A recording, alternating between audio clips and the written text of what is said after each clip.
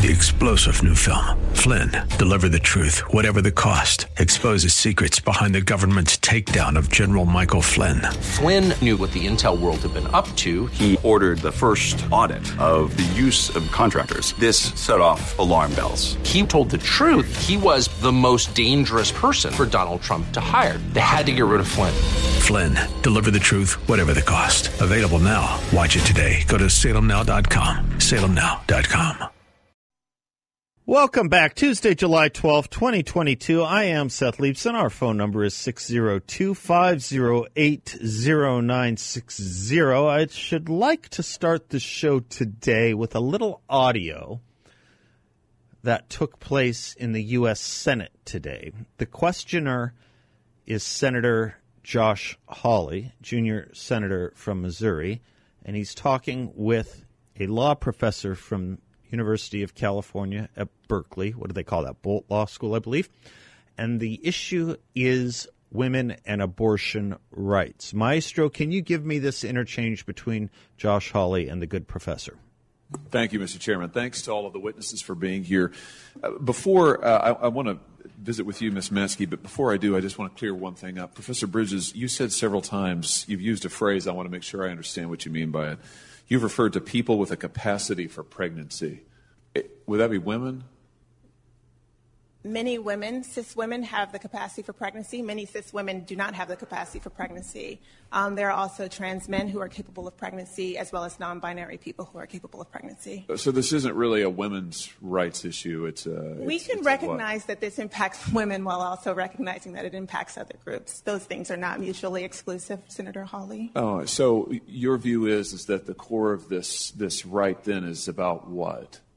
So I want to recognize that your line of questioning is transphobic, and it opens up trans people to violence by not recognizing that. Wow, you're saying that I'm opening up people to violence by asking whether or not women are the folks who can have pregnancies? So I want to note that 1 out of 5 transgender persons have attempted suicide. So I think it's important. Because of my line of questioning? So we can't talk about it? Because denying that trans people exist and pretending not to know that they exist. I'm denying that trans people exist by asking you if you're talking about women having pregnancies? Do you believe that men can get pregnant?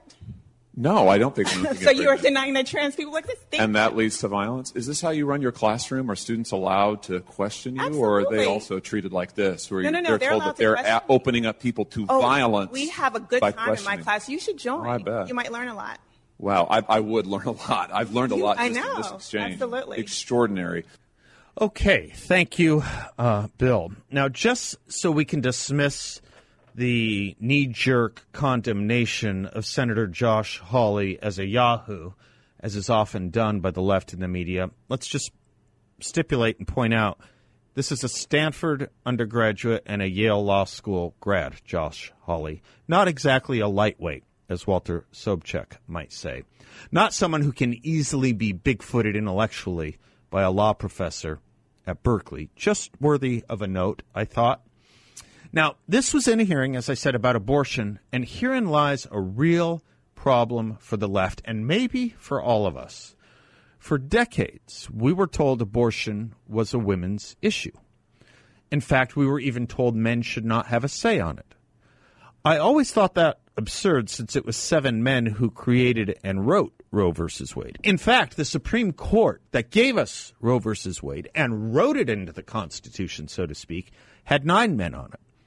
The Supreme Court that took abortion out of the Constitution, they put it in, realizing their error this year, had 3 women on it. In other words, when the court was all men, abortion was a constitutional right. When the court became 1/3 female, it was no longer. Probably not exactly the talking point the radical feminist movement likes, but there it is. In any event, there is no question but that until yesterday, abortion was not just a women's issue, it was the women's issue. Until yesterday. Because yesterday, we learned that men can give birth, and thus that abortion is not just about women. If that sounds confusing, it is. It's confusing because it's impossible. Biologically, anyway. It's like talking about a squared circle, but not politically impossible. And in this country, whether we are dealing with drug legalization or COVID or anything else that touches public health, the political science is way ahead of the actual science and often contradicts it. So the women's movement has a problem. Abortion is no longer a women's issue, or not just a women's issue. And that is what Josh Hawley was trying to understand. So when the professor says it's a women's issue, but then that it's not just a women's issue, I don't care where she teaches, a logical question must be asked. If it's more than a women's issue, and there are really only two sexes someone can be, but if you want, there are more than two, and say that, okay, it doesn't matter at this point. But if that's the case, why say it's a women's issue? In other words, how is it a women's issue, and why say it if it's everyone else's issue as well? I mean, why categorize and cabin something you immediately do not wish to be exclusively categorized and cabined? In fact, why curtail anything you immediately in the next sentence choose to cosmologize for other political points? Bette Midler, to her credit of sorts, was on to this last week. Hoisted on her own petard because her movement of pushing the envelope of language and politics beyond recognition brought us to this cliff, she sees she doesn't exactly want to jump off the cliff she helped drive us towards. Here's what she tweeted last week. Quote, in all caps, by the way, "Women of the world, exclamation point. We are being stripped of our rights over our bodies, our lives, and even our name. They don't call us women anymore. They call us birthing people or menstruators and even people with vaginas. Don't let them erase you. Every human on earth owes you." Close quote. You see, what Bette Midler understood is at a certain point, you take this political science too far and you will erase women. You will erase feminism and everything important and unique about women, and thus the woman's movement. This is why the women's and minority movement could be so proud of Ketanji Brown Jackson at first, only to not know exactly what to say when she was A, praised as being the first black woman on the Supreme Court, and then B, said she could not define what a woman was. Kind of takes away the celebration and the uniqueness, doesn't it? All of this is, of course, a denial of reason and language, which is why it strikes as so maddening. The only word I right now want to understand is the word soon, S-O-O-N. Why? In 1926, G.K. Chesterton wrote this, quote, "We shall soon be in a world in which a man may be howled down for saying that 2 and 2 makes 4, in which furious party cries will be raised against anybody who says that cows have horns, in which people will persecute the heresy of calling a triangle a three-sided figure, and hang a man for maddening mobs with news that the grass is green." Close quote. And now note, it's not that we deny these inversions of language. It's that we now mandate and force confession to them, lest one be accused, as Josh Hawley was, of causing death.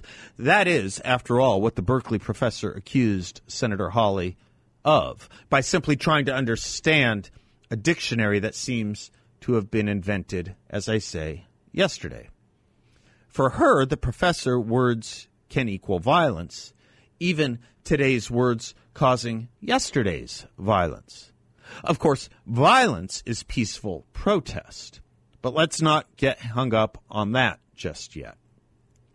By the way, those numbers on suicide and transgenderism proffered so indignantly by the professor are nowhere to be taken as canonically as the good professor put them.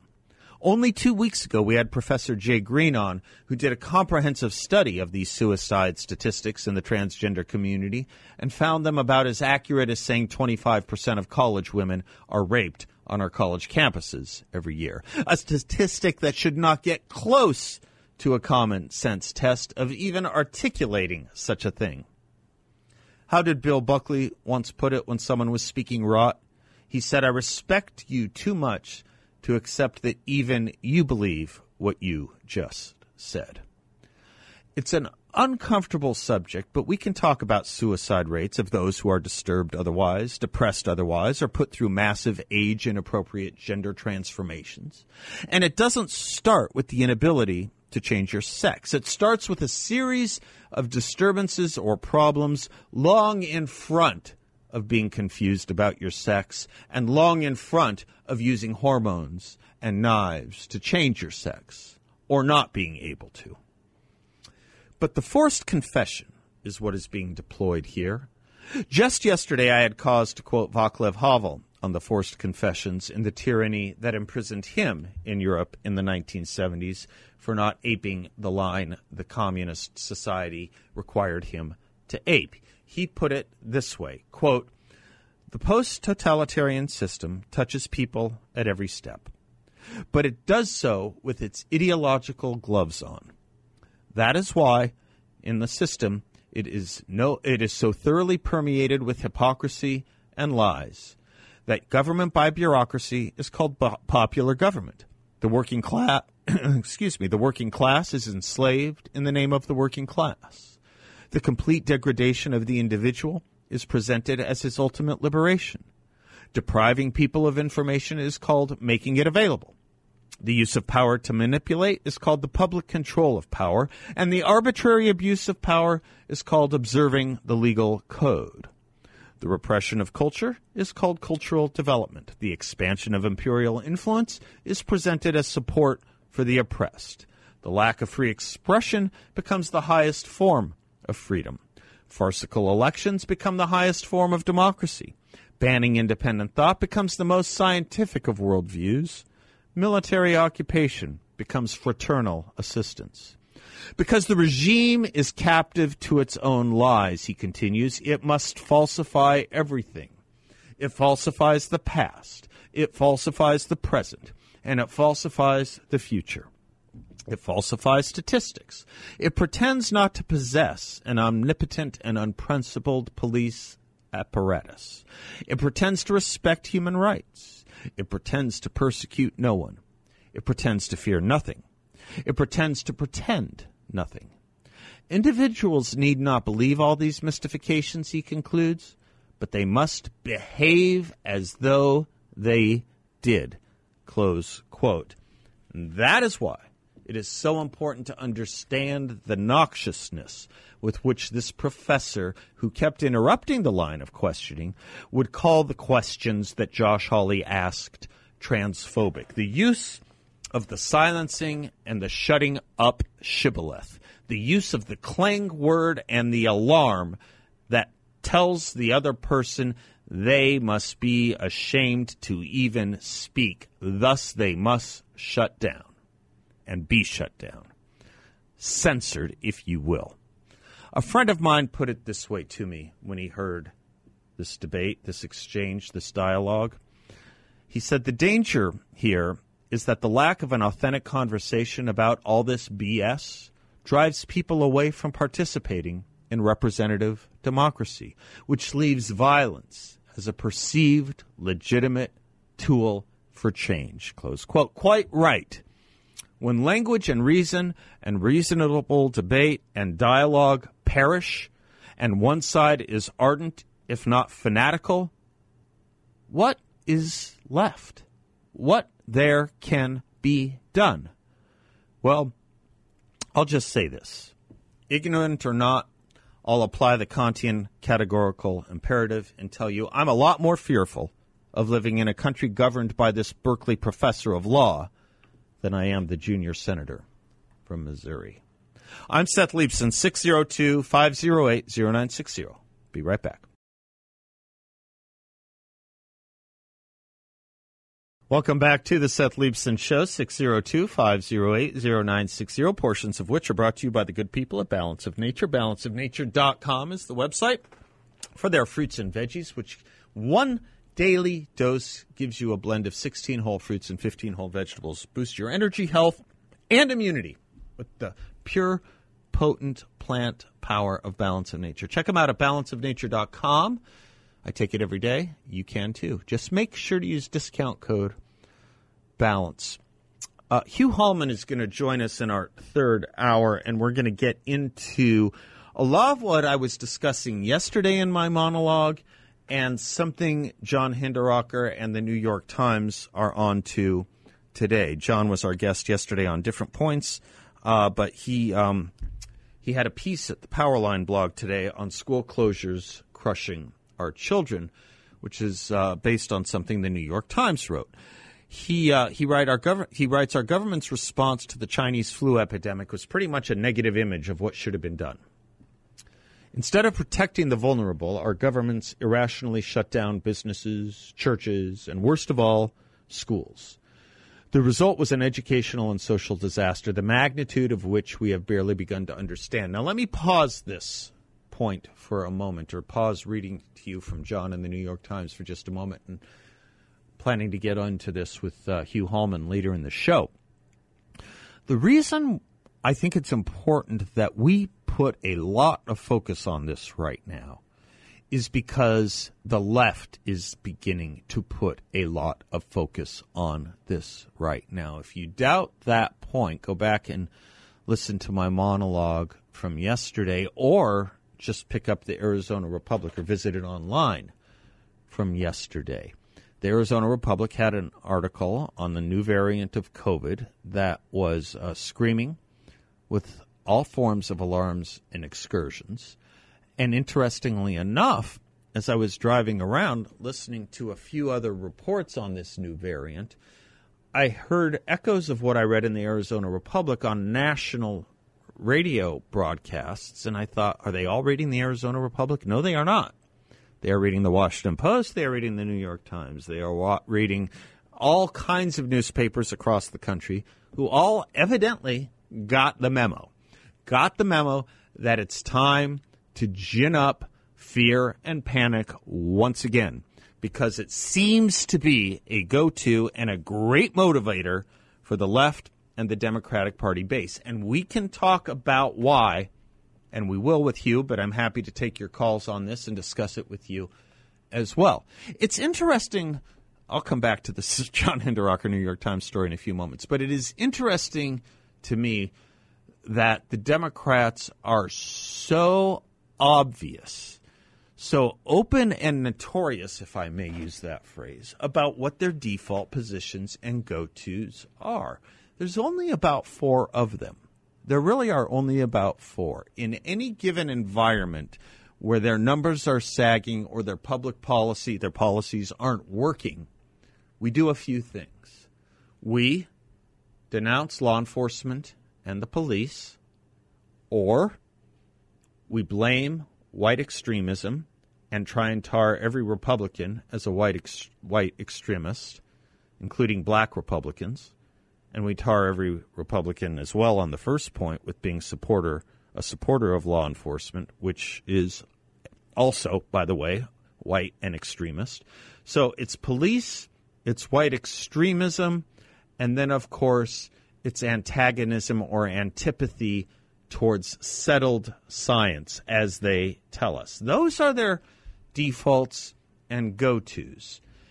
In any number of other public policies that may come up, their only answer to our solutions or our positions is that we are extremists. This is how the Democrats work. This is how they effort political practice and public policy now, especially in an election season, because they need to gin up their base, and there's no better way to gin up their base than to put their base and, theoretically, the rest of the country in apprehensive fear of what Republicans or conservatives or common sense-oriented people stand for. We'll get back to all of this in a few moments. I'm Seth Leibson. We will be right back. Welcome back to the Seth Leibson Show. 34 past the hour brings us John Dombrowski with our Culture and Economy Update. John is the president and founder of Grand Canyon Planning Associates, Grand Canyon Planning JohnWolf.com is his website. He also has his own radio show right here on KKNT 960 AM every Saturday morning at 7 a.m. The Word on Wealth. John, how are you today? Fantastic, Seth. Thank you. You betcha. I am glad you flagged this story because this gets us into something I think many in our audience would love to understand better. Headline out of CNBC, Euro reaches parity, which means equality or equal levels, against the dollar. Yes. Hits its lowest level against U.S. currency since December 2002. This gets into the whole discussion of what it means to have a strong dollar. Anyway, John, walk us through all that's going on here, if you don't mind. Well, it's the same in this country, too, right? We think our dollar is getting weaker as the cost of goods and services is going up. So we're buying less for the same dollar. And the challenge, of course, is the same in Europe. They're seeing increasing expenses. One of the big concerns over there is not only the cost of fuel, oil, and gasoline, but there, of course, they have a lot of their gas, natural gas supply comes from Russia. And Russia recently shut down one of their pipelines, they said, for routine maintenance. But the fear is that they're going to be limiting the amount of natural gas that they're going to be receiving over there. So their economy is feeling the pinch because of the inflationary pressures just like ours, only we are a little bit further ahead, I believe, with our Fed, who has made some decisions to raise rates and to try to stave off some of the inflationary pressures we're feeling, whereas Europe really was a little bit behind the curve on that from what we're reading about here. Now, John, when someone talks about a strong dollar and someone talks about a weak dollar or a strong and a weak dollar, what does that mean? What does it mean when the dollar is strong? What does it mean when the dollar is weak? It means what you said it meant, but in lay terms, as against other currencies. Yeah, okay, as against other currencies. Right. So as the example today, because of our dollar, they're saying, is in parity with the euro, which it hasn't happened for 20 years. Right. Our dollar, if you're traveling overseas, you're going to be able to use the U.S. dollar and purchase more goods or more services for the same dollar that you were able to purchase, than from last year. And it's just going to be the opposite. We talked a little bit about this situation with the strong dollar, whereas U.S. producers are not going to be able to maybe sell as much overseas because their dollar is buying less now. So that relationship between the two is really important, and this is just one of many indexes across the world. Right. I'm just using the euro as an example, Sure. but many other currencies across the world are feeling the same inflationary pressures that we are. Their dollars are worth less than what they were in the past.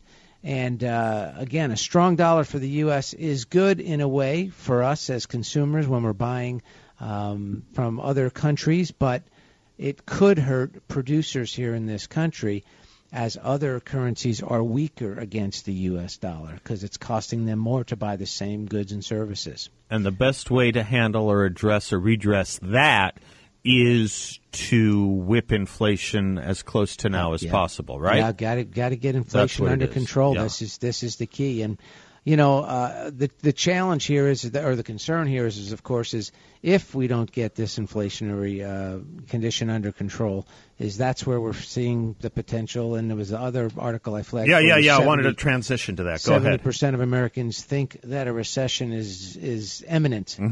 And it's very possible that we will see that recession. What is the definition of a recession again for the U.S. Economy to contract over a continuous period of time, maybe 2 quarters or so? Negative economic growth for 2 or 3 months. Yeah, right.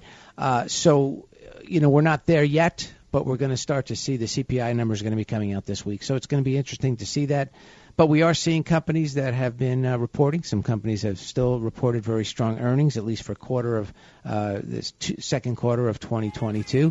And we're going to have to see what their forecasting is. Some of them have been pulling back on their forecasting, and a lot of companies out there are starting to cut their estimates for a lot of these companies out there. So we're starting to see some pullback in some of these areas. So we're going to have to wait and see over the next few weeks. One of the interesting things is these articles are now beginning to talk about what Americans who are worried about the coming recession are doing about it. And I wonder maybe tomorrow we can talk about good strategies and poorer strategies. You bet. Okay. You bet, Seth. Thanks, John. Securities and advisory services offered to Client One Securities LLC, a member of FINRA and SIPC, and an investment advisor, Grand Canyon Planning Associates LLC, and Client One Securities LLC are not affiliated. We'll see you later, Seth. Thanks, John. I will see you later. I'm looking forward to it. I am Seth, 602-508-0960. We'll be right back. Welcome back to the Seth Leibsohn Show. If you're looking for a unique investment opportunity with a great return for investors, I want you to check out my friends at YRefi. Investors do well at YRefi by doing good for others. You can too. Check them out at investYRefi.com. They're offering a fixed, no-load interest rate up to 10.25% return for investors, all in a collateralized and secured portfolio. YRefi is a due diligence approved firm. As I say, it's run by really good people. They're here locally based. You can go visit them. You won't get a sales pitch. They'll just tell you about what they're doing and let it speak for itself. If you're interested, check them out, investYRefi.com, or give them a call at 855-316-3087. That's 855-316-3087. You think about some of the I was going to say some of the tough things we talk about here, they shouldn't be considered tough. It's, I think, fairly commonsensical what we're doing here. But it's become tough because the onslaught, because the leftist effort to be censorious and censure us, censorious and censurious, is big. It's tough. And so when a company is endowing parts of what you hear on this show, I give them a little even extra credit and should perhaps suggest to you that you might as well. I was talking about John Hinderaker's post on what the New York Times reported today and why it's important. It's because they're doing it again. If we start having to address COVID again, it's because we are having to address what the other side is saying. I would have loved nothing more than to have this in the rear view mirror, and the distant rear view mirror at that. But as it turns out, thanks to the left, objects in the rear view mirror are closer than they appear. All right, so school closures crushed our children. A lot of outlets are coming to that belief right now. The Kaiser Family Foundation, the American Academy of Pediatrics, the U.S. Department of Education, even the U.S. Surgeon General, and now the New York Times. It's important that we recognize it because these are the outlets that seem to be paid, seem to receive the sanction, the countenance of the left. The difficulty here is that all of this was so avoidable. All of this was so preventable. All of this was spoken about, predicted, and warned about by a lot of us as early as April of 2020, when other people were celebrating closures and shutdowns and masks, even people claiming to be conservatives running for governor right now, saying such things. Many of us were not buying it then, and we were proven right. So John Hinderaker writes, our government's response to the Chinese flu epidemic was pretty much a negative image of what should have been done. Instead of protecting the vulnerable, our governments irrationally shut down businesses, churches, and worst of all, schools. The result was an educational and social disaster, the magnitude of which we have barely begun to understand. You know it's bad when the New York Times notices, quote, 362 school counselors on the pandemic effect on children say anxiety is filling our kids, close quote. Anxiety is filling our kids. Before I go through this further with you, keep in mind what that means to say anxiety is filling our kids. And if you can work with me a little bit in reaching back just a little bit before March and February of 2020, think about the state of our children then. Think about the state of our culture then. It's not as if everything was sunshine and roses. It was a pretty big struggle then. So we took the embers of a fire and we poured gasoline on it. We're talking, of course, in the New York Times, not about exactly the effects of the pandemic on our children. We're talking about the effect of the political response to the pandemic. The New York Times reports American school children's learning loss in the pandemic isn't just in reading and math. It's also in social and emotional skills, those needed to make and keep friends, participate in group projects, and cope with frustration and other emotions. Let me pause there for a moment and talk to you about the new ethos in American education, which is sometimes referred to, you may have seen the initials of SEL. Do you know what that stands for? A lot of you do. Social and emotional learning. I do not understand how the ethos of the left, projecting, promising, promoting, and promulgating social and emotional learning, they can do so with a straight face while they did everything in the power that they have, amassing as much power as they could to effectuate policies that destroyed the social, emotional, and learning of our children. It's quite an amazing thing. Go back to the opening of 1984. Freedom equals slavery. In any event, the New York Times continues, in a survey of 362 school counselors nationwide by the New York Times in April, the counselors, licensed educators who teach these skills, described many students as frozen, socially and emotionally, at the age they were when the pandemic started. Anyone who's familiar with the horrible effects and the tragedies of addiction know exactly what that means. Their growth, their emotional, their social, their mental health froze, stopped, ceased to grow, ceased to flourish, ceased to perfect itself at the moment of this injection of toxins into our body politic, just as it does for the addict who starts down the pathway of addiction. You know what I'm talking about, those in the recovery community. And by the way, God bless you all and good luck with what you're going with. It's the hardest work there is. Stay at it. The New York Times, sorry for that aside. The New York Times continues. I'm quoting, something that we continuously come back to is that our ninth graders were sixth graders the last time they had a normative, uninterrupted school year, said Jennifer Fine, a high school counselor in Chicago.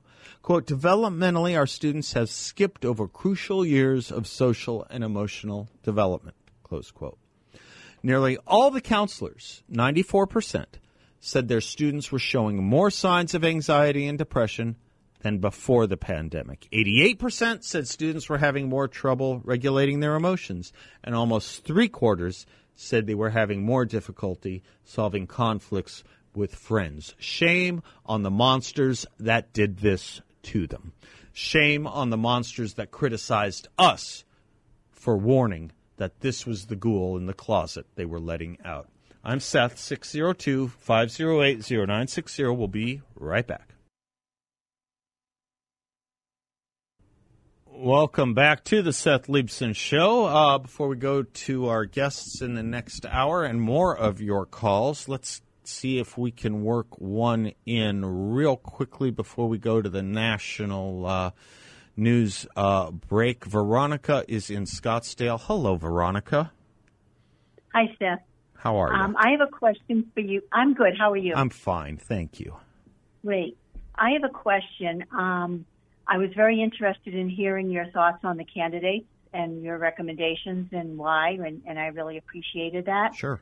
But I'm wondering, I am newly working into the grassroots GOP in LD4, and they seem to think of a different way of looking, that it needs to be a non-establishment person, an America First person, versus a conservative, that you can be as conservative as you want, but if you're going to fight the grassroots America First and you're going to be always covering for the establishment, is that who we want?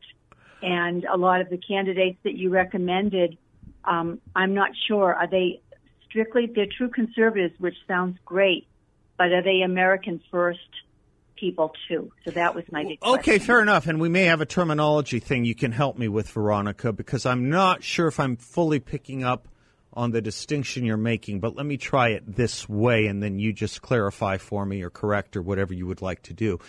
But first of all, I America First to me was always an ethic that I thought most conservatives embraced. If you didn't think America was exceptional and that you should be pointing every public policy orientation towards how does it help America or Americans first, I don't have any use for you, and I'm not interested in you. That's just a default I've been on, but it sounds to me like you might be working on a different distinction. Go ahead if that doesn't make sense to you or if that doesn't scan. That was my exact thought of what America First means, and that it would be a conservative principle. Yeah. However, as we saw in our own state, people that are conservatives and the party, the McCain party and the, not party, but faction. Yeah. And they seem to be working against a lot of they're more for holding the establishment together. Well, let me try this, Veronica. Let me try this and ask you to call back if you'd like in the next hour, because this was, I admit, a very short segment on what sounds like a very important issue for you and a lot of others as well. But let me just point this out. And let's pick up the discussion when you do call back, and you're also welcome to hold. I don't think the phrase America First should be trademarked. I think that in many respects it's a debatable proposition, what's best for America.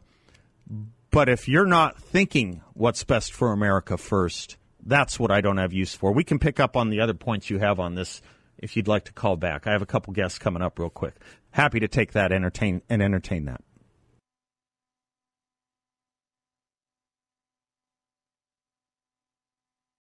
Three-star General Michael J. Flynn, head of the Pentagon Intelligence Agency, knew all the government's dirty secrets. He was one of the most respected generals in the military. Flynn knew what the intel world had been up to. He understood its funding. He ordered the first audit of the use of contractors. This set off alarm bells.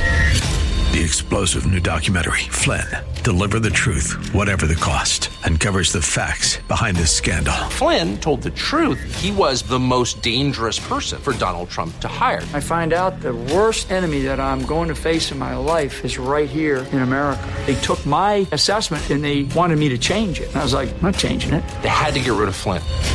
With in-depth interviews, archival footage, and never-before-seen personal records of the man behind the headlines. I just felt like I was drowning. Flynn, Deliver the Truth, Whatever the Cost. Available now. Watch it today. Go to salemnow.com. salemnow.com.